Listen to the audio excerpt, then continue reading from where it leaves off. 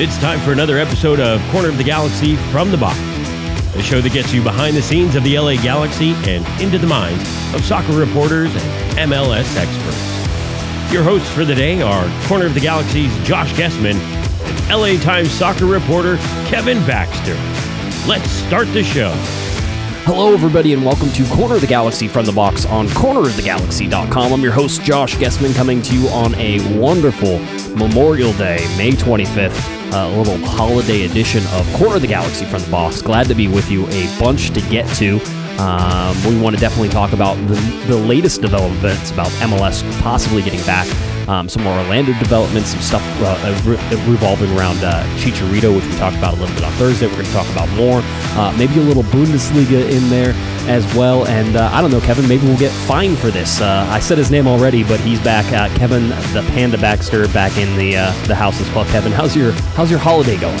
It's just the same as every other day in quarantine. Nothing's any different. I was going to say, it didn't really change all that much, right? You didn't have any big plans? You didn't want to go to some giant pool party down in the South? Nope. No desire. I see those pictures online now of all the people having the parties, and they're out of their freaking minds.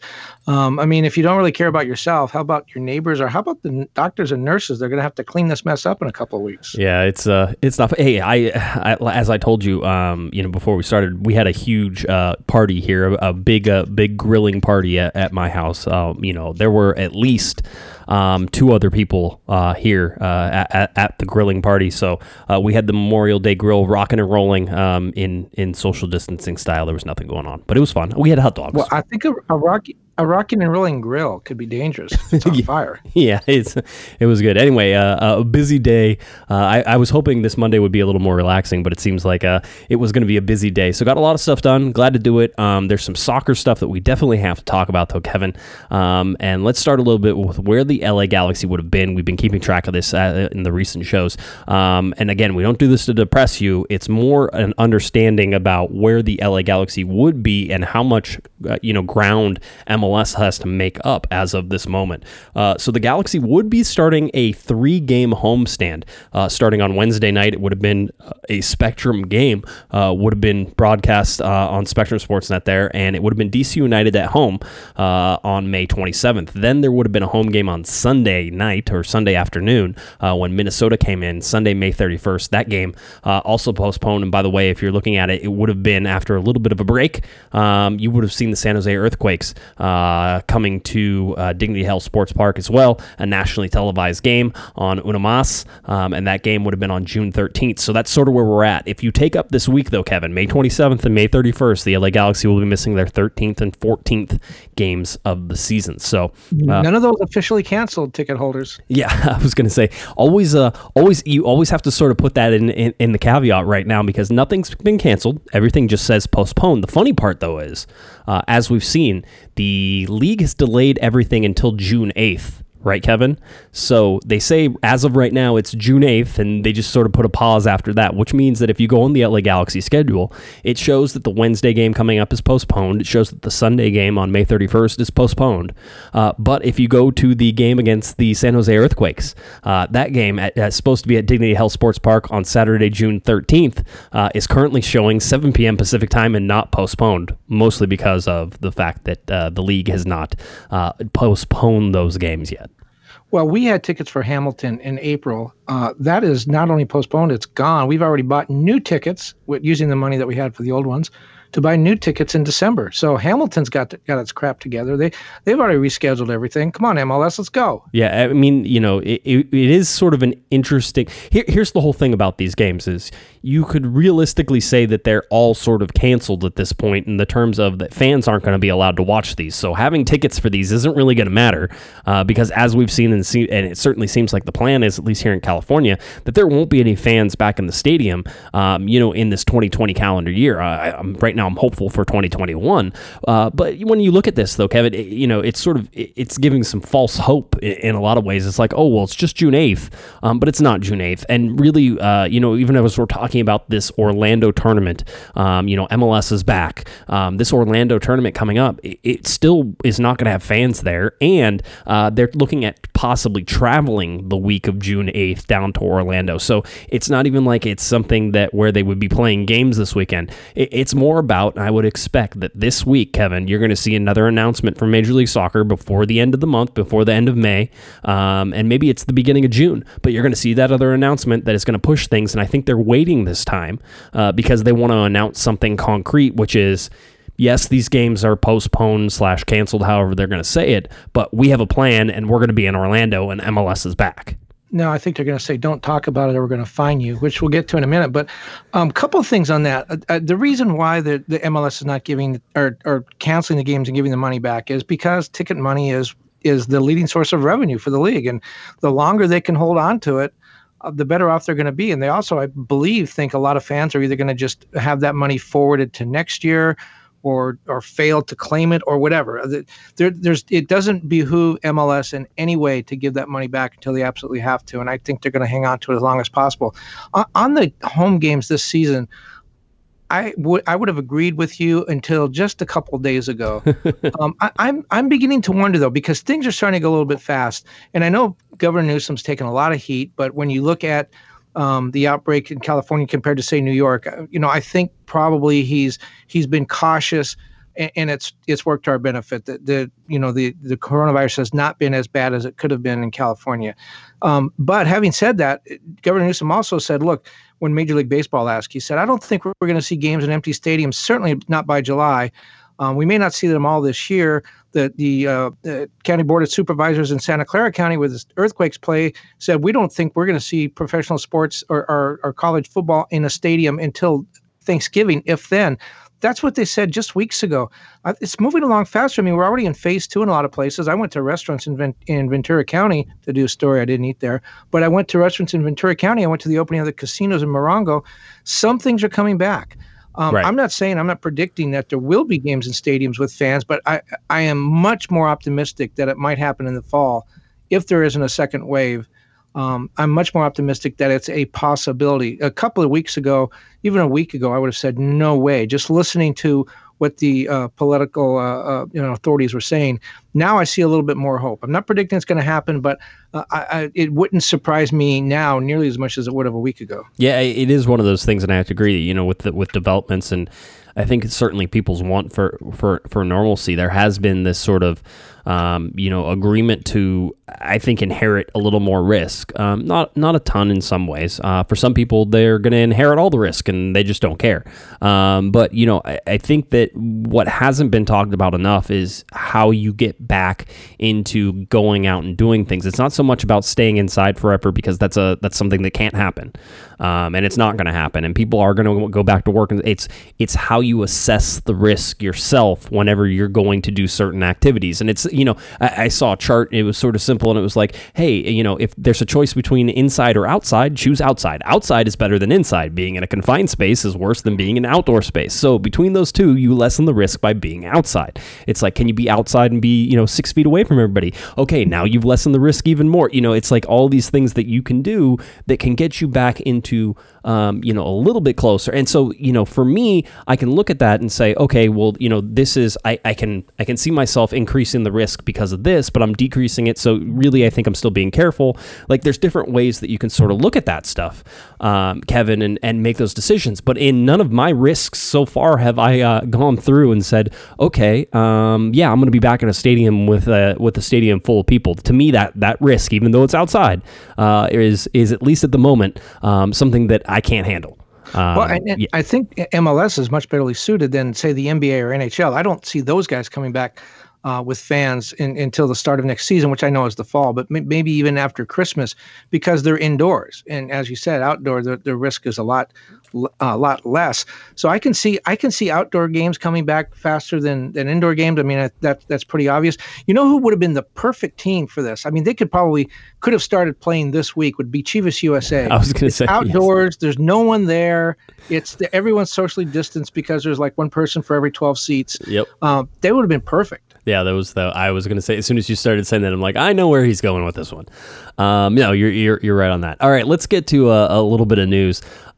We want to talk about, sort of what happens if Chicharito doesn't go to Orlando, but we sort of want to set up Orlando a little bit more from what we've learned, and certainly from some of the great reporting from The Athletic, and that has been covering MLS and been doing it. So let's start with Don Garber and how he basically threatened The Athletic, and he threatened employees, and he threatened players and everybody else for leaks that are basically going on. If you've been paying attention to The Athletic, they've done a great job. They've gotten documents from MLS that basically have laid out how this Orlando idea is coming about and how it's coming together and the amount of details it is. And if anything, Kevin, you and I talk about the lack of transparency from Major League Soccer. If anything, this opening up of documents and seeing what's going on has made me feel better about how these things are starting to come together, that there are answers, that there are plans.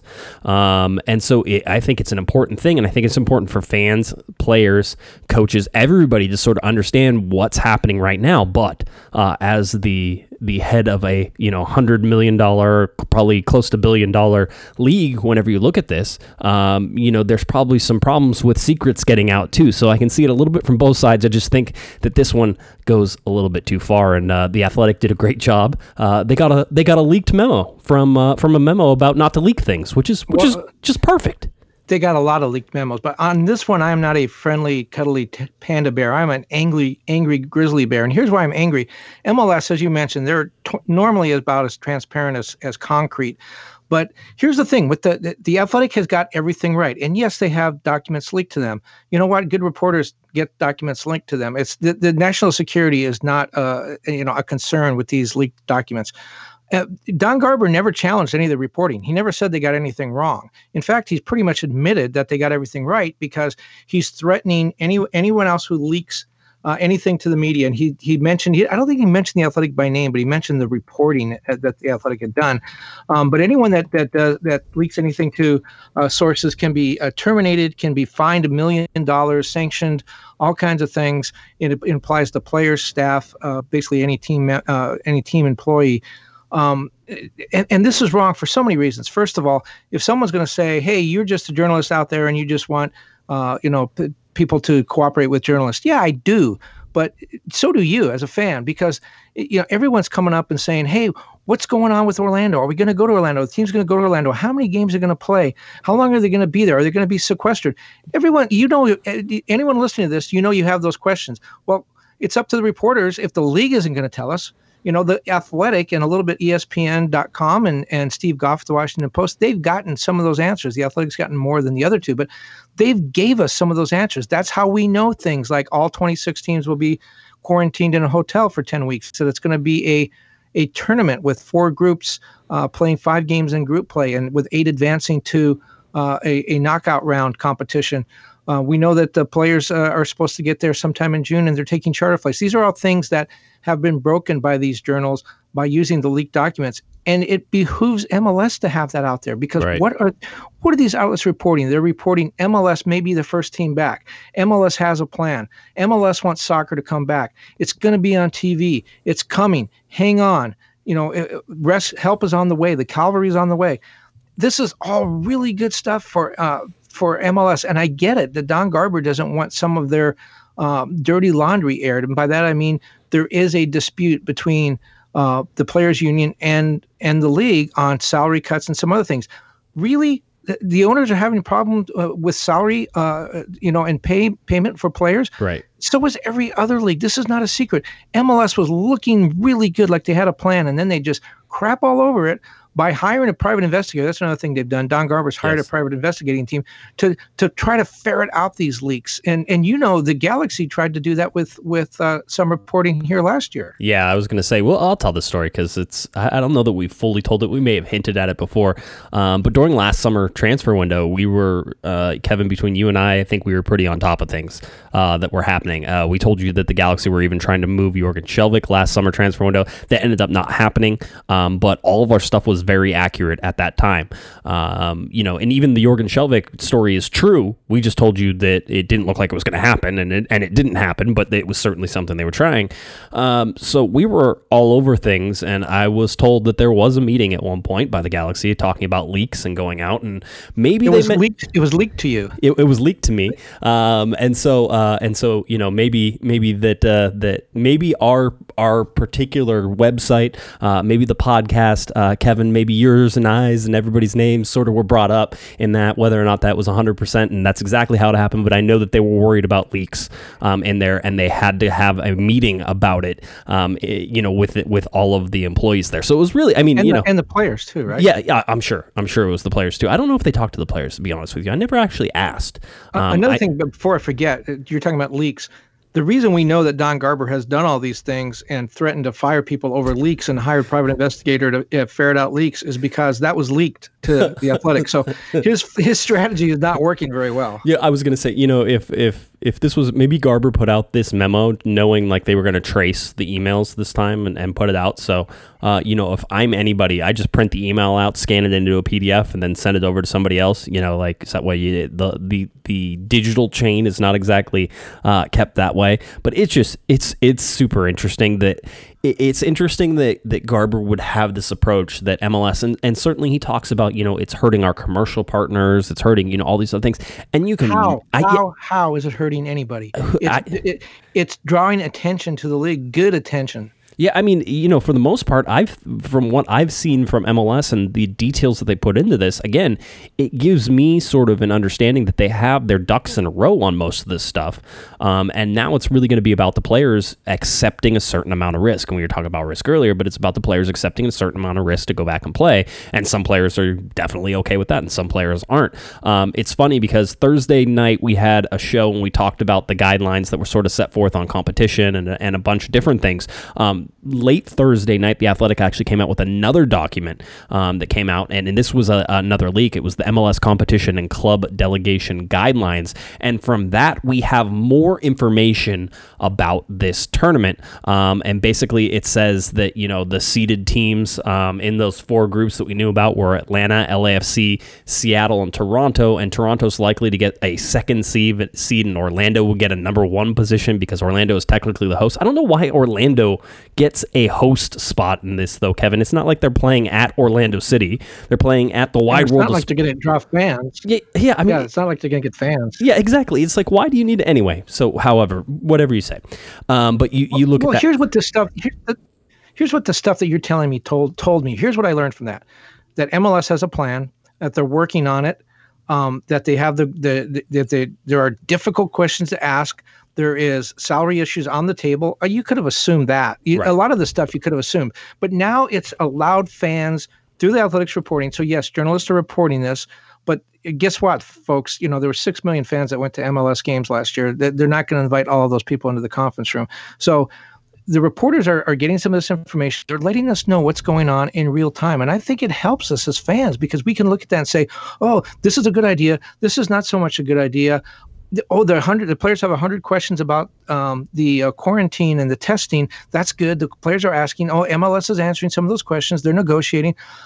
All of this is good. Would you really rather say MLS say, hey, on March 12th, we're not playing any more games. And then in June 15th, say, we're all in Orlando now. We're going to play a tournament. Really, that's what MLS wants. They want you completely and totally in the dark. And we know that because that's what they did, 5 years ago when there was the last CBA being negotiated. It wasn't finalized until hours before the first game. Did you know MLS on none of their official websites and channels even mentioned there was the possibility of the opening weekend being canceled because of the labor negotiations? As far as MLS was concerned, that never happened. I just think that's a disservice to the fans. And this lets us know a little bit how the sausage is made. And I think at this point, it's all to the good. And one last thing, MLS talks a lot about, you'll see in news reports on TV and papers, magazines, whatever, reporters will talk about the big three sports leagues, which is NBA, Major League Baseball, and the NFL. Or sometimes they'll say the top 4 sports leagues. They'll include the NHL. MLS always wants to know why they're not in that conversation. Why isn't it the top 5? We're more popular than NHL in a lot of a big part of the country. We have great attendance. We average more for our games than the NBA and the NHL. Why aren't we talked about? Well, it's because you do ham-handed stuff like this and you look stupid. You're not acting like a major league, so you're not going to be treated like a major league. And I'm talking about the home office. I'm talking about the commissioner's office back in New York, not individual teams. Yeah, well, I mean, and that's sort of the thing with this. It's and you've seen this from. I've certainly seen it from different PR teams that I've worked with. It is this want to control everything, and you can't. So stop trying. There's ways, though, to go about this and make your case. A good PR staff really gets in there and makes suggestions to reporters in terms of, hey, I got this player over here, and did you know that he has 7 fingers on his right hand? It's like, what? No, I didn't know there were 7 fingers on his right hand. I want to talk. He's a goalkeeper and he's got 7 fingers. That's crazy. What kind of gloves does he wear? It's all that stuff. Like, you can make these little suggestions and plant ideas, and there's a way to influence the message. You can't control what people are going to write. Now, I could talk to the goalkeeper with 7 fingers, and he could spit racial slurs at me, and then all of a sudden it's not going to be the same story that you wanted to have. You can't control the message, but you can influence the message, and you can try to guide things. But it also looks bad whenever you're sitting there and it's like you're trying to jump on top of a fire hose that's out of control, Kevin. You're like, oh, well, I'm going to control this situation. I'm going to jump on top of this fire hose. It's like, no. Just let the fire hose go. There's no point. You can turn the water off back here. Let's calm down a little bit. It just it seems like they're out of control, and whenever they try to do this stuff. And you're absolutely right. There's 2 ways to do this: a good way and a bad way. The good way is keep the reporters busy. If you want stuff in the paper, or you want stuff on the pod or wherever, the website, you want the publicity. So you do go to the media and you talk about the goalkeeper with 7 fingers. You give them a story a week. You keep them busy. Are you guiding the reporters? Yeah, but that's your job. So that's one way to be proactive.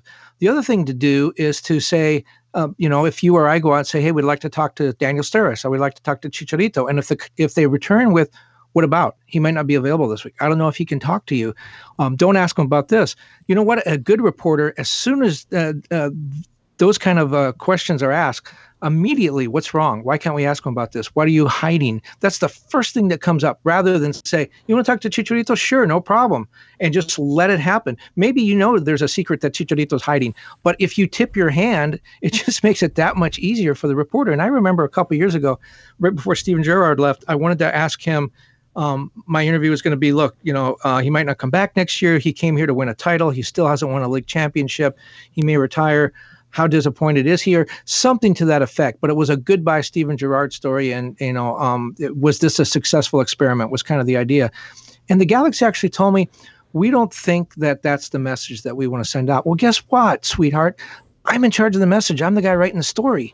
And when you tell me we don't want that message, guess what? That makes me want to do that story even more, because I just feel like there's something there that they don't want out.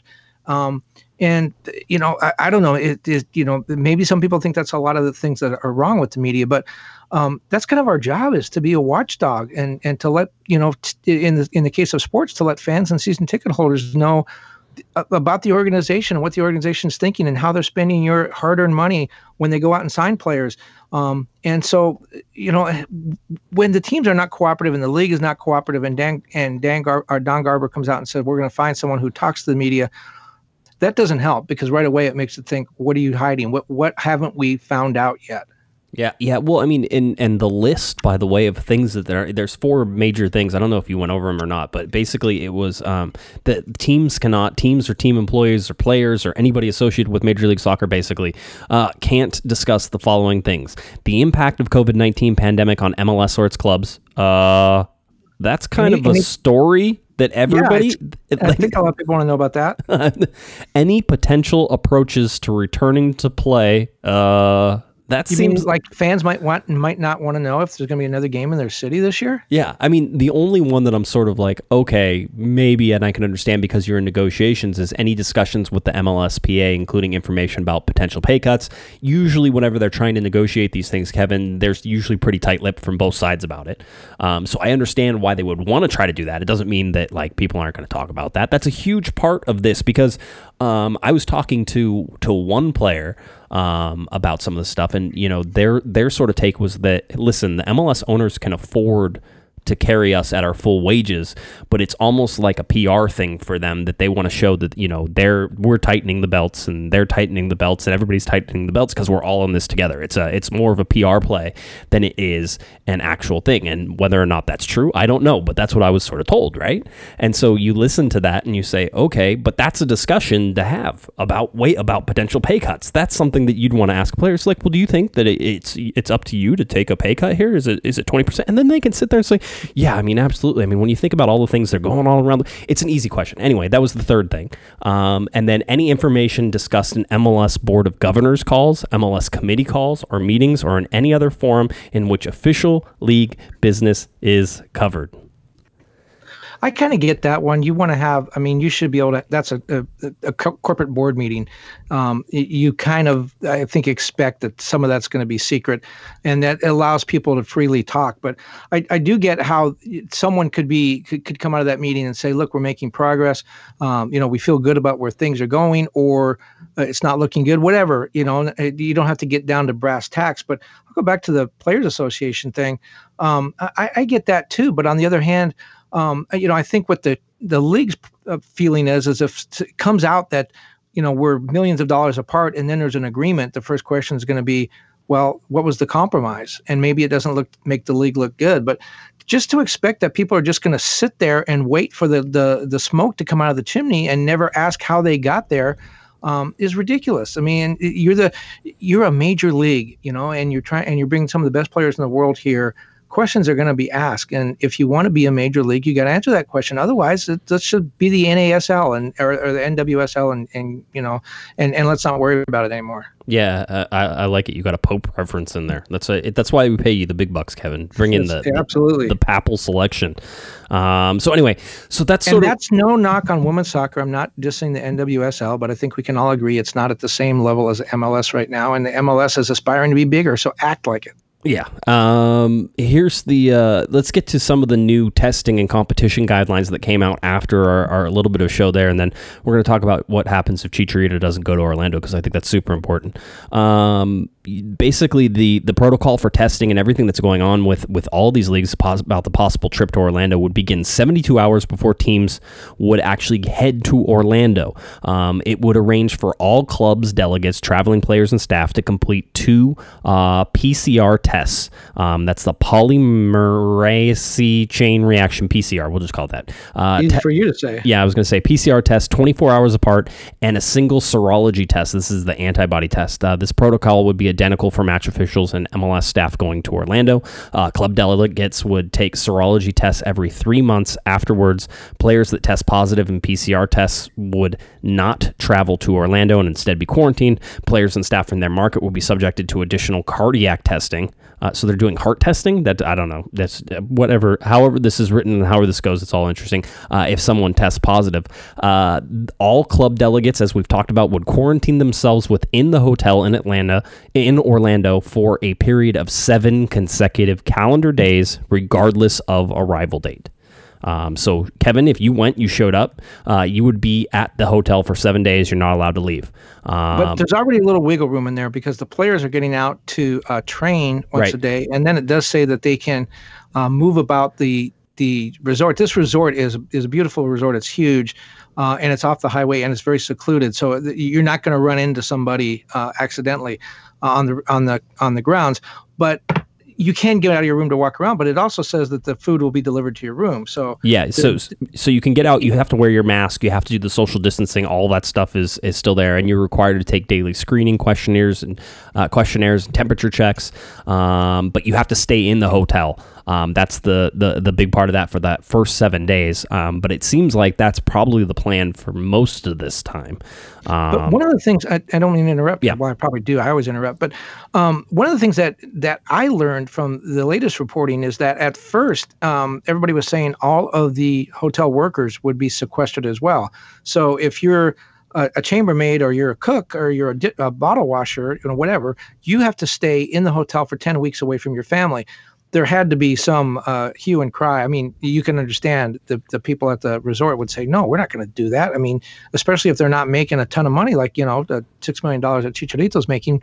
Then it apparently came out that, well, okay, the staff will go home at night and come back the next day. And the players are saying, well, if they can do that and they're making our beds and making our food and touching, the things that and are responsible for cleaning up, if they get to go home or leave the grounds, why can't we leave the grounds? Why do we have to be sequestered? And that's a really good question. Yeah, no, it's all of this is just, when you look at how this all goes down, it's a question about, okay, cool, if you're going to do this to everybody, then you have to do it to everybody. And if you're not going to do it to everybody, then what's the point? Because listen, it is, I think we can all agree that there's an exponential rise in the ability to transfer, this disease if you add the more people you add into the mix. So they're estimating that each club would travel between 45 and 47 personnel. The Athletic did the math on that, and if every club took 46 people, it would be 1,196 people for all 26 teams if they all brought 46 delegates, right? So almost 1,200 people from the MLS contingent, and that doesn't count match officials, it doesn't count league administrators, team. There's a whole bunch of things it doesn't count. The Athletic. The Athletic, they're going to be there. All that stuff is very interesting at this point to see who it would be. So you have a bunch of people, you have 1,200 people. Now you play the exponential game. If everybody was allowed to leave the resort, and you add that to the exponential numbers of every person, every staff player who was at the resort, it suddenly starts to get to a gigantic number, and it's always a gigantic number whenever you do and I tell two friends, and I tell two friends, that how it keeps exponentially growing like that. So there's risks involved in all of this, and that's sort of, where we're at. I thought it was worth noting, and certainly the Athletic thought it was worth noting, players would be allowed to decline participation in the competition. Now, that was, of course, due to a high risk of severe illness as approved by a club medical officer per the document. Injured players and/or players with season-ending injuries may also be excluded from the club delegation. We talked about the 5 allotted substitutions that will be allowed by IFAB as they've made that change.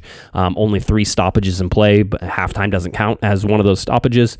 So there's a whole bunch of things that we've sort of been learning. And, we've talked about Orlando, Kevin, and I don't think I need to tell you this from somebody who lived in Florida. There's a heat issue in Florida, especially this time of year. You've talked about it before. There's a hurricane issue this time of year as well. Games would be scheduled at 9 a.m., 8 p.m., and 10:30 p.m., which I think is interesting, which means if they had World Cup. Yeah, if they had a 9 a.m. game, that would be 6 a.m. Our time here on the West Coast. So would they just have East Coast teams play at 9 a.m.? Would they have any West Coast teams play at 9 a.m.? Because otherwise, usually if you're on the West Coast, that's a 6 a.m. start. We'd have to get up early to watch soccer. That's ridiculous. How dare we?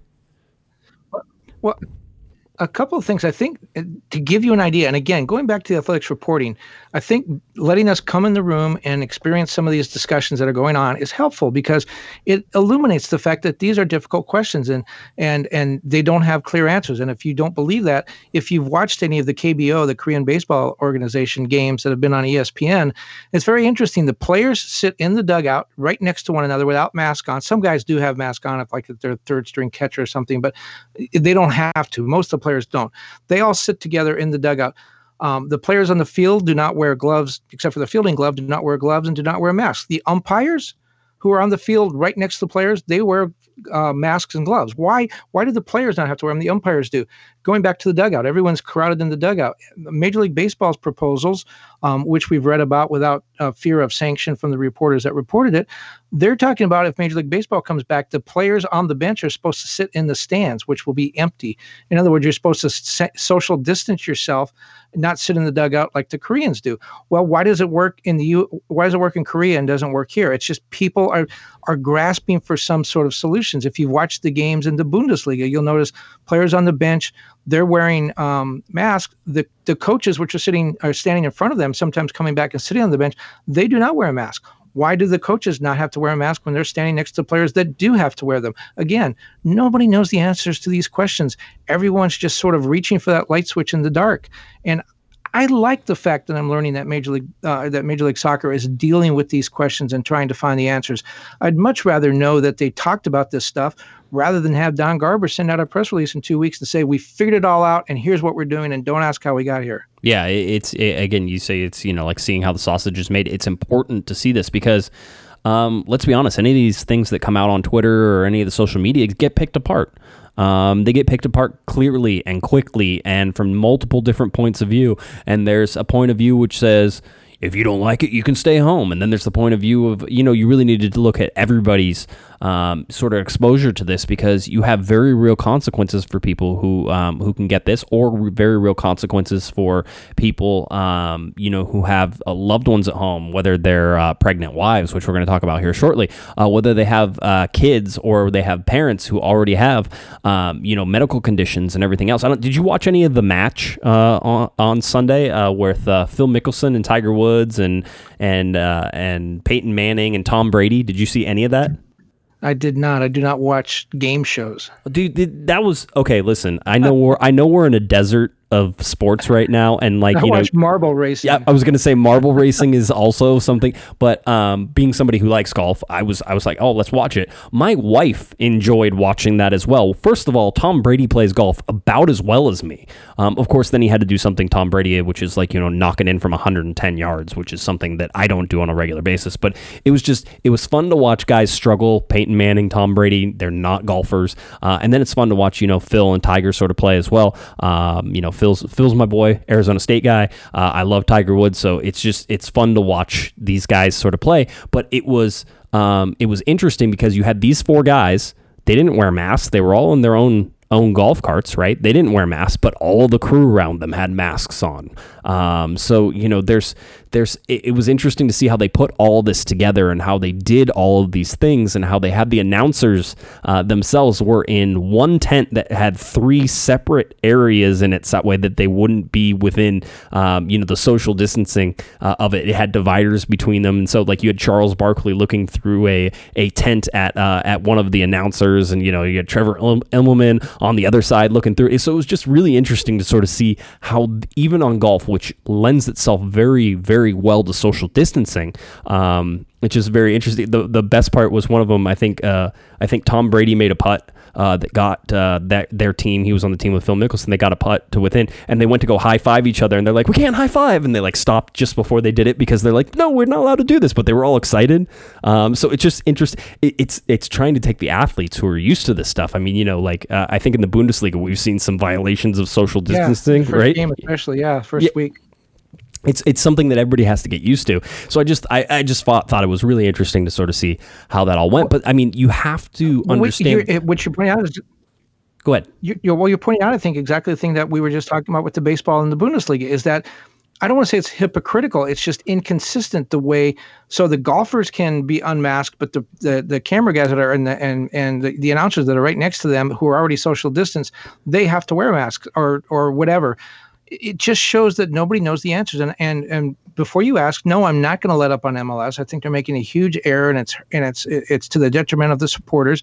But going back to being in the room while these decisions are being made, this is really useful because, again, nobody knows the answers. Let's say they decide to test once a week, and that's hammered out in these negotiations, okay? And they talk about it, and the league says we should do 3 times a week, and the Players Association says no, once a week, and they come to some sort of compromise. And then it blows up 3 weeks later. The league's going to come out and say, we said more. We should have more. We knew we should have more.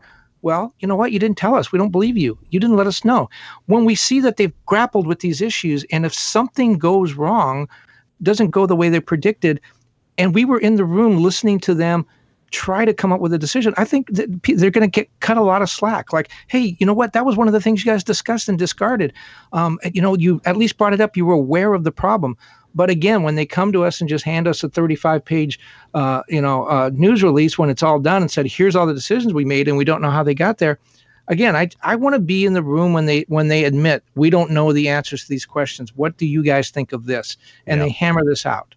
I just think it behooves the league for everyone to know that they're grappling with these issues and they don't act like they know the answer to everything. Well, certainly one of the things that has to be discussed, and we talked about the Athletic singling out and sort of pointing out that there is a growing voice of dissent, and we've talked about just the splits that we've seen within players, in terms of some want to go, some don't want to go, and their reasons for that are manyfold, whether it's going or not going, and so it's a big deal to sort of say this, but Chicharito was singled out along with Carlos Vela and Nani of guys who are saying, no, we don't want to go. We don't need to go. It's not safe. And so what are you trying to make us do? So one of the things that MLS certainly has to be grappling with right now, Kevin, is how do they get their biggest stars, the guys who are really going to drive the TV ratings, the guys who are, they're big players for these teams. How are they going to get them to feel comfortable in Orlando? Because, I would have to imagine that it's a huge issue for Major League Soccer, for their TV partners. In this case, it would be ESPN down in Orlando.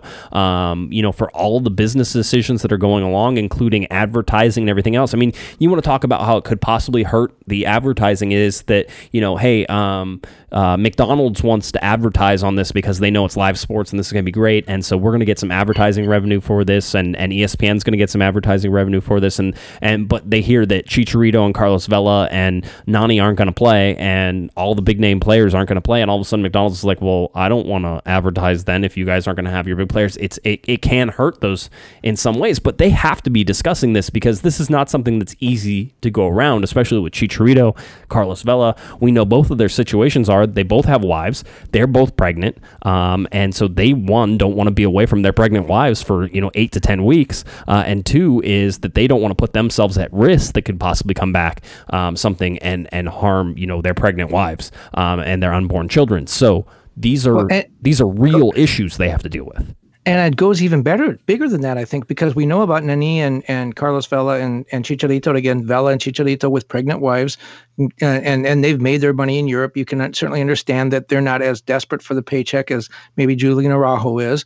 But we don't know about Michael Bradley or Josie Altidore. We do know Jordan Morris has diabetes and has had it most of his life, and he's worried about this. There are other players with some health issues, that are worried about this. And you're absolutely right. When ESPN wants to put this on, if they have 11 guys running around in Seattle Sounder jerseys and we don't recognize any of the players, that's not MLS. That's College Cup. I mean, and everyone is very aware of that. But then but here's the problem for MLS. Where do you draw the line? Let's say you say, okay, Chicharito, you don't have to go. Your wife's pregnant. Vela, your wife's pregnant. You got to stay home with her. Jordan Morris, diabetes is not an issue. You got to come. And Jordan Morris says no. Well, MLS is looking at coming back and playing games in home markets, maybe, but probably without fans, but we don't know that yet. In August, September, right. Those games will be on TV as well. So here's MLS's position. If they say to Carlos Vela, okay, you don't have to come, you can stay home, well then why can't Daniel Steres or Dave Romney or Walker Zimmerman, why can't they say, hey, I want to stay home too? No, my wife's not pregnant, but, I'm worried about my dog. Whatever excuse they come up with. Why does Carlos Vela get to stay home and I don't get to? And so then if MLS says to Carlos Vela, no, you have to come, and Carlos Vela says, screw it, I'm not coming, I'm out of the league then when the teams come home in August, Carlos Vela's not there. Or if you've pissed Carlos Vela off and he doesn't want to play anymore or just doesn't give an effort, then you've pissed those guys off. So MLS has to look at this and say, look, here's our big return to play in this nationally televised tournament from Orlando. This is going to be great. We're going to be the first league to come back. Everyone's going to watch us. We need Carlos Vela there.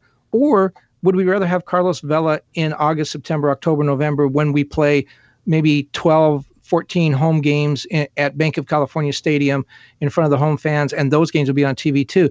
Do you piss Carlos Vela off because he doesn't come to your little tournament? Or do you give him some slack and let him stay home, knowing that if you give him some slack, then you got to give everybody some slack.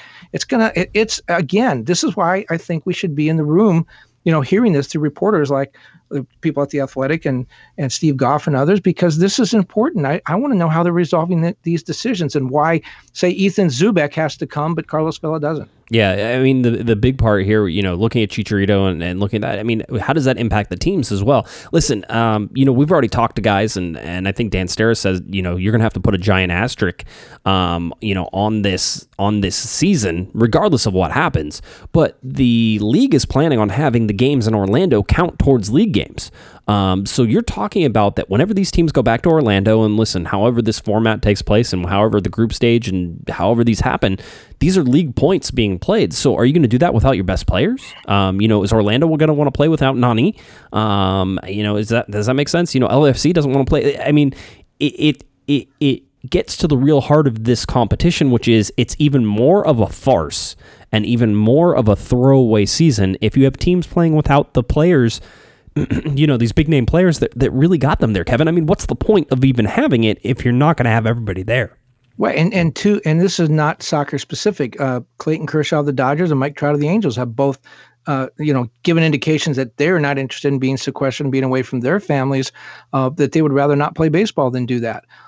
So it's not, again, it's not an issue just for soccer. It goes back again to what we've been talking about this whole time. Nobody has the answers. Like, why are umpires wearing masks and players aren't? I mean, that just... No, because nobody knows. And everyone's grappling with this, and everyone's trying to do the right thing. I mean, I think we can all agree with that. No one is out here just throwing caution to the wind. They're all trying to do the right thing, and nobody has the answers, and that's why we're in this situation. Yeah, I mean, people will certainly make the argument, Kevin, that the owners are only about money. The owners are about a league that they've invested in, and if they don't have the money for that, then that's a serious problem. I mean, you can start talking about a league that couldn't survive 2 years of this. And I don't know if that's the case. It certainly seems that way, just in terms of the amount of money that's being bled right now. Now, there's certainly some owners that don't even want to come back and play, I would imagine, because it costs probably more money to get these guys back and playing in Orlando and doing these things behind closed doors, and they're not going to have the ticket receipts. They're not going to have the gates. They're not going to have the fans there, which also takes a hit on concessions, and it takes a hit on, alcohol sales, and it takes a hit on jersey sales and everything else that sort of comes in. And by the way, a recession within the United States also takes a hit on some of those things. And so 2021 is not going to be the same year that it probably was in 2020, just because of the financial hardships that are going around the country. So all of these things are measurable things. And yes, the team, the owners want to get guys back and playing so that way they can get money from TV, because some money coming in usually, Kevin, is better than no money coming in, unless it really is a case of we're going to lose so much more money by playing these games behind closed doors. And there may be some teams that's absolutely the case, and so you could understand those owners saying, I don't even think we should go back.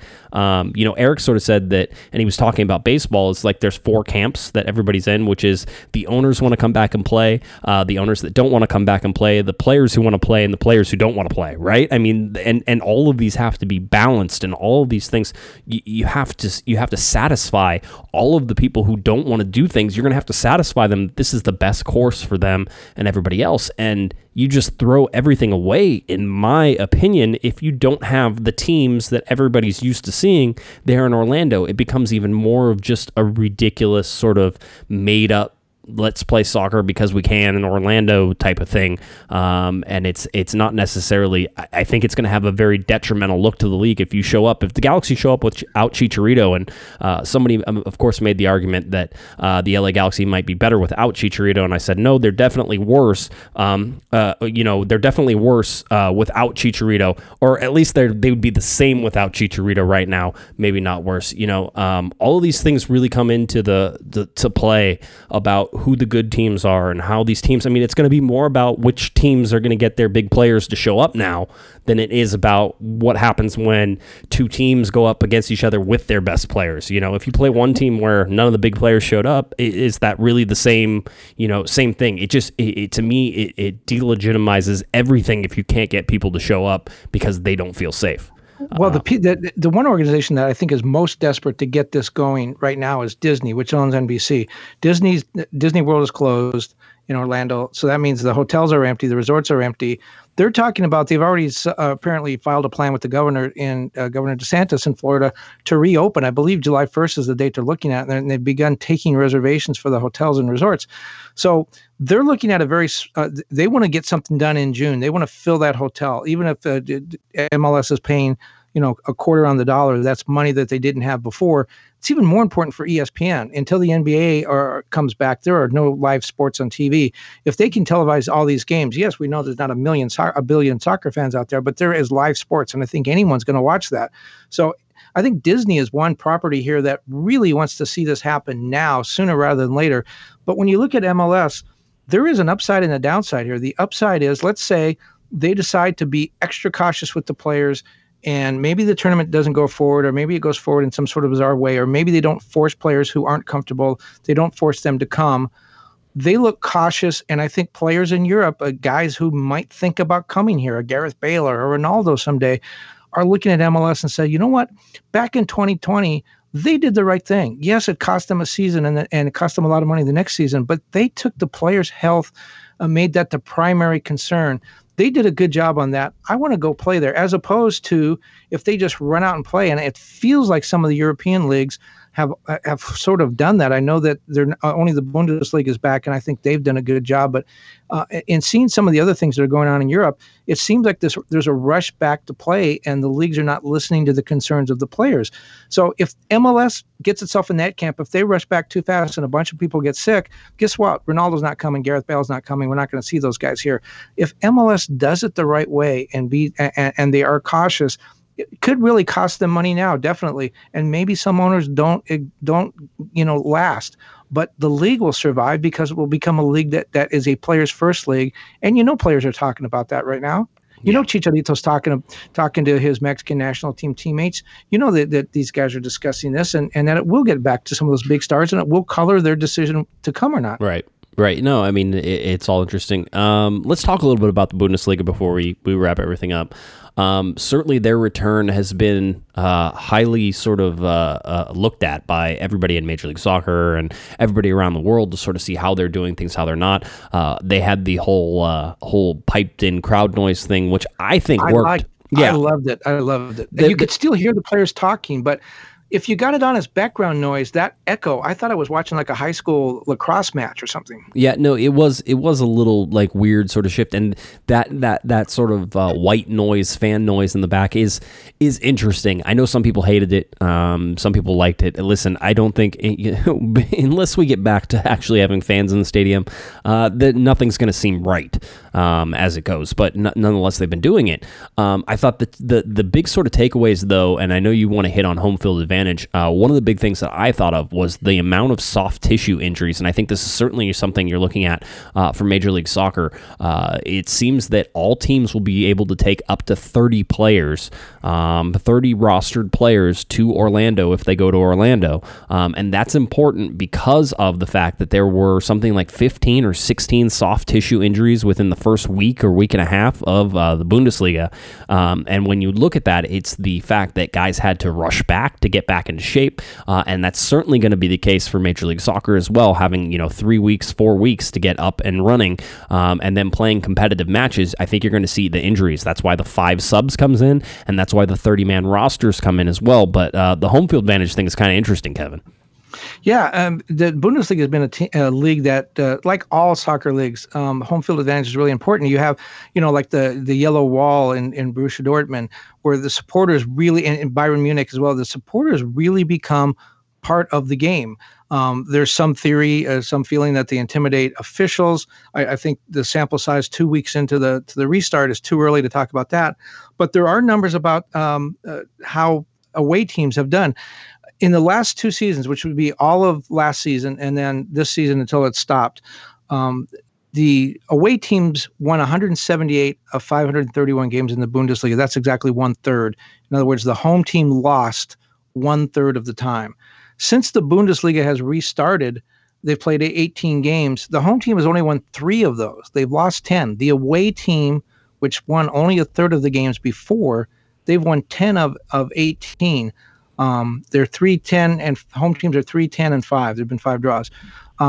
that seems to indicate that the home field advantage has gone away. Again, a very short sample size, and Dortmund did win its only home game in front of the empty yellow wall.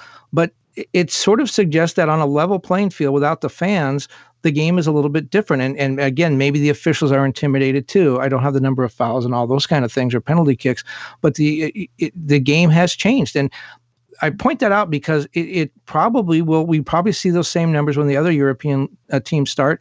And we'll probably see those same numbers in MLS if we play games in empty stadiums. And you look at the Galaxy with the southern stand, the Victoria block. That was supposed to be, our northern stand rather. That was supposed to be the big equalizer. That was going to make the Galaxy, this Dignity Health Sports Park be a real pit for opposing teams to come into, a very difficult place to play, a place where referees are intimidated. Doesn't look like that's going to happen if the stadium's empty. Yeah, well, I mean, and sort of in my theorizing about how this looks is, I would say that this affects bad teams more than it affects the good teams. The good teams are going to win games regardless of it's at home or away. Now, the percentage of wins on the road is something that, obviously Major League Soccer we've seen is not as high as if you were playing at home. But I think the good teams still take that mentality into play, and you can go there, and I think the good teams are the teams that will go on the road and win those games. It's the bad teams or the mediocre teams that I feel like this really hurts, because the fans lift, the fans help, and they help gain that little bit, that 1%, that 0.5% advantage that can end up being the difference in a Major League Soccer game. So, for the LA Galaxy, who is, I would say at this point, through 2 games that we've seen, a mediocre team at this point, or certainly a team looking to find its way, they may have some more issues than some of the better teams in the league, and it's going to be interesting to see how that plays out. Now, the Galaxy could turn out to be a very good team, in which case they could take advantage of these tournaments and playing games in empty stadiums to beat teams on the road. And maybe with Guillermo Barros-Schelotto's high pressing and always pedal down sort of mindset whenever it comes to attacking on the road, maybe that works better in an empty stadium than it does in a full stadium. So we'll certainly have to watch that and sort of see. Well, I mean, let's look at the reigning champion, the Seattle Sounders, who won the championship at home, playing in front of 45, 50,000, and Atlanta playing in front of its home crowd. That sold out stadium, a sold out football stadium, and how well that they've done at home versus on the road. Now all of a sudden, every game is sort of a road game without a crowd. I mean, look at Atlanta, for example, last year. They were 12-2-3 at home in front of that big crowd at Mercedes-Benz Stadium. They had a losing record. They were 6-10-1 away from home. Do they become a mediocre team at home now? Seattle, same thing, 11-2-4 at home, 5-8-4 away. Do they become a mediocre team now? Because it's going to be tough for those teams, maybe for more than any other in MLS, to go from that huge crowd to crickets now. No sound at all in that stadium. Well, it's going to be interesting. All right, I'm going to wrap things up because I think I've got to keep talking. Then you can. I mean, I'm going to hang up eventually. I think I have a screaming baby somewhere in this house, so I'm going to go attend to that. That's me. You hear? Yeah, I'm sure it is. But no, I mean, there's a lot of things coming up. It looks like that. Sort of the answers for Orlando are coming. They're coming sooner rather than later. They'll be leaked. Yeah, I'm sure they will be. And so we'll just keep an eye on that and sort of see how that goes. But it feels like the league is ramping up to restart here in early June, and that means games, in early July, first couple of weeks in July as well, down in Orlando. That still seems like it's a likelihood, and so we'll keep watching that. And certainly the way it plays out with the star players and whether or not star players will be in Orlando or not has a big effect on whether or not Orlando has any sort of foothold right now, or if the league simply waits, Kevin, and waits until basically everybody can play at their stadiums with empty stadiums, but can play at home and do these types of things, so that way they aren't sequestered as much and that type of thing. So it's going to be interesting to see how this all plays out, but it looks like it's all going to play out here in the next couple of weeks. So we'll just sort of keep watching that and see how that goes. Anything else before we get out of here? Oh, there's a lot more, but you want to stop, so I'll stop. I do. We'll call it a day for this one. All right. If you're looking for Mr. Kevin Baxter on Twitter, it's at KBaxter11. Please head over to LATimes.com, where you can get all of Kevin's wonderful writing. Talked about the restart of some casinos here in California and some other places. So he's been bouncing around as there's not as much soccer to cover, but still covering the soccer. So make sure you check Kevin out, LATimes.com. If you're looking for me on Twitter, it's at JGuessman, JGUESMAN, and of course at Galaxy Podcast. Head on over to the website, cornerofthegalaxy.com, where we'll keep you up to date on the LA Galaxy and MLS and what they're doing as we get closer to Orlando. Maybe not Orlando, maybe some Orlando. We're going to see here very soon. All right, for Mr. Kevin the Panda Baxter, I'm Josh Patrick Guessman. You've been listening to Corner of the Galaxy from the box on cornerofthegalaxy.com. Have a great one, everybody. You've been listening to the Corner of the Galaxy podcast on cornerofthegalaxy.com. You can follow the show on Twitter and Instagram at Galaxy Podcast, and be sure to check out and subscribe to iTunes, Stitcher, and Facebook by searching for Corner of the Galaxy. Fans, we thank you for listening, and we ask that you be kind and courteous to your neighbors as you leave the podcast. We thank you for joining us and look forward to seeing you again. Until then, I'm Michael Araujo, and on behalf of the entire Corner of the Galaxy crew, goodbye, everybody.